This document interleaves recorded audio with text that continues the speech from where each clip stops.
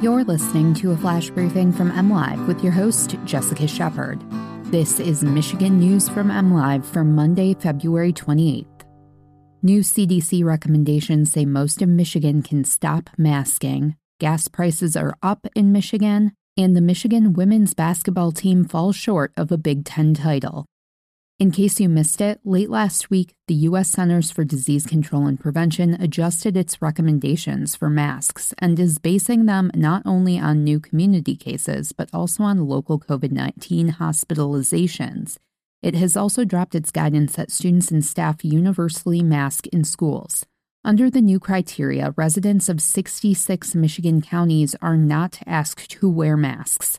This reflects a new framework focused on protecting people at high risk of severe illness and preventing hospitals and healthcare systems from being overwhelmed, Dr. Rochelle Walensky, CDC director, said Friday.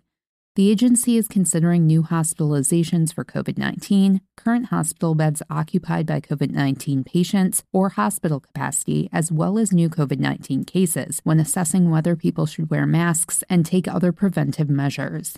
There are now 3 levels, green, yellow, and orange. Only those living in counties considered orange will be recommended to mask up. People with symptoms, a positive test, or exposure to someone with COVID-19 should wear a mask regardless of their community levels.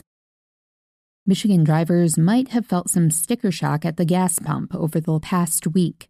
Gas prices Friday reached an average of $3.43 after climbing 7 cents in one day, according to AAA. Although surging fuel costs came right as Russia, a leading global supplier of oil, invaded Ukraine, GasBuddy analyst Patrick DeHaan said Michigan price jumps are due to gas stations transitioning from winter blend gasoline to summer gasoline. To get rid of it, they discount it. The problem is, once it's gone, so are the discounts, he said. Michigan gas prices were well below the national average as discounts hit 46 cents a gallon, DeHaan said, but consumers should expect high prices at the pump to continue.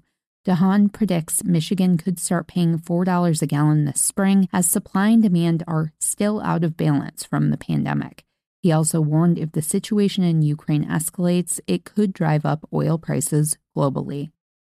Michigan's women's basketball program remains without a Big Ten title in program history. The 6th-ranked Wolverines had a chance to win the conference outright at number 21 Iowa on Sunday, but they had no answer for the nation's leading scorer, Caitlin Clark. The star sophomore guard carried the Hawkeyes to a 104-80 victory in front of a sold-out crowd of more than 15,000.